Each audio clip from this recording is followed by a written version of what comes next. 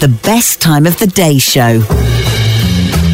It's Christmas time, mistletoe and wine. Welcome back to the podcast. And I thought, as it's getting towards that time of year, I'd tell you the time that I decided to help out at Christmas as a Christmas postie. Yes, the student postman. Possibly the most underrated job there is, and also one of the ones I hated the most. So I had to get up at the crack of dawn, which is not good for a student anyway, let's face it. My mum, bless her, would actually make us a fried breakfast. My sister did it as well. And we get on the bus and we go over to Wednesbury in the West Midlands.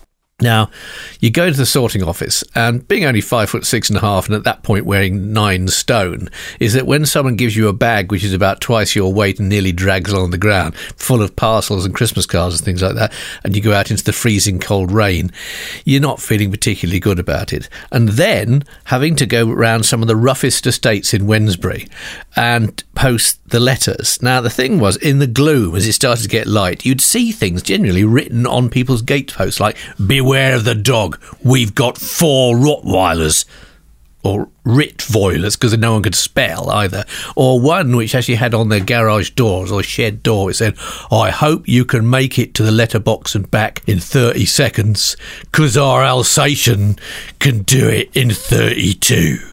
And whenever I saw any of these, they must have thought that Christmas hadn't come to their... Santa hadn't visited their abode that Christmas, because if ever I saw a sign like that, I just posted this stuff back in the letterbox again. Because occasions when I first started doing it, I actually posted the letters to that house in the letterbox of the house next door, thinking they'll take it round. But on one occasion, as I was going down the garden path, I goes, "Hey! What?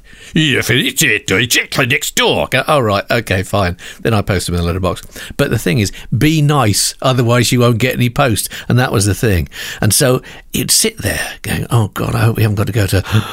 and the same round, and off you would go again and think, what's going to happen today? And is it going to be the day that I actually get bitten by a dog? And to be honest, I think because I have such a very strong self-preservation instinct, the whole time that I did that Christmas job, that was so winter of 1973, I didn't get bitten once. I did hear about a postie actually going and posting something in the letterbox and being savaged by a dog, his fingers being savaged by a dog on the other side. So he hammered on the door, and a lady answered, clutching a tiny, tiny little dog, and went, "Your dog's just done this to my finger." And she went, "Oh, don't worry, he's quite clean," and closed the door again. So, people don't really understand how dangerous it is. Now they have these sort of animal taser things, which we can't hear. Because my dad, as you know from previous podcasts, if not, check him out, always gets bitten on the arse by dogs. So when he used to go out walking in the countryside, would take one of these special little tasery things. What it was actually a high-pitched sound. It was like a handheld device, which if a big dog came rushing towards him, intent on chomping on his meaty rump, he'd press the button and the thing would go and run away, because it's a high-pitched sound that dogs don't like, apparently.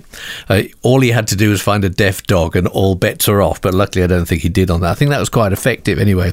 Certainly, I wasn't bitten the whole time I was a Christmas postie, and like a fool and wanting the money, I signed up for the following year. And luckily, there was a downturn, so therefore we students weren't required. So there we are. That was my one attempt at being a postman. It's not a job for me, frankly. The Best Time of the Day Show is back tomorrow. La-di-da.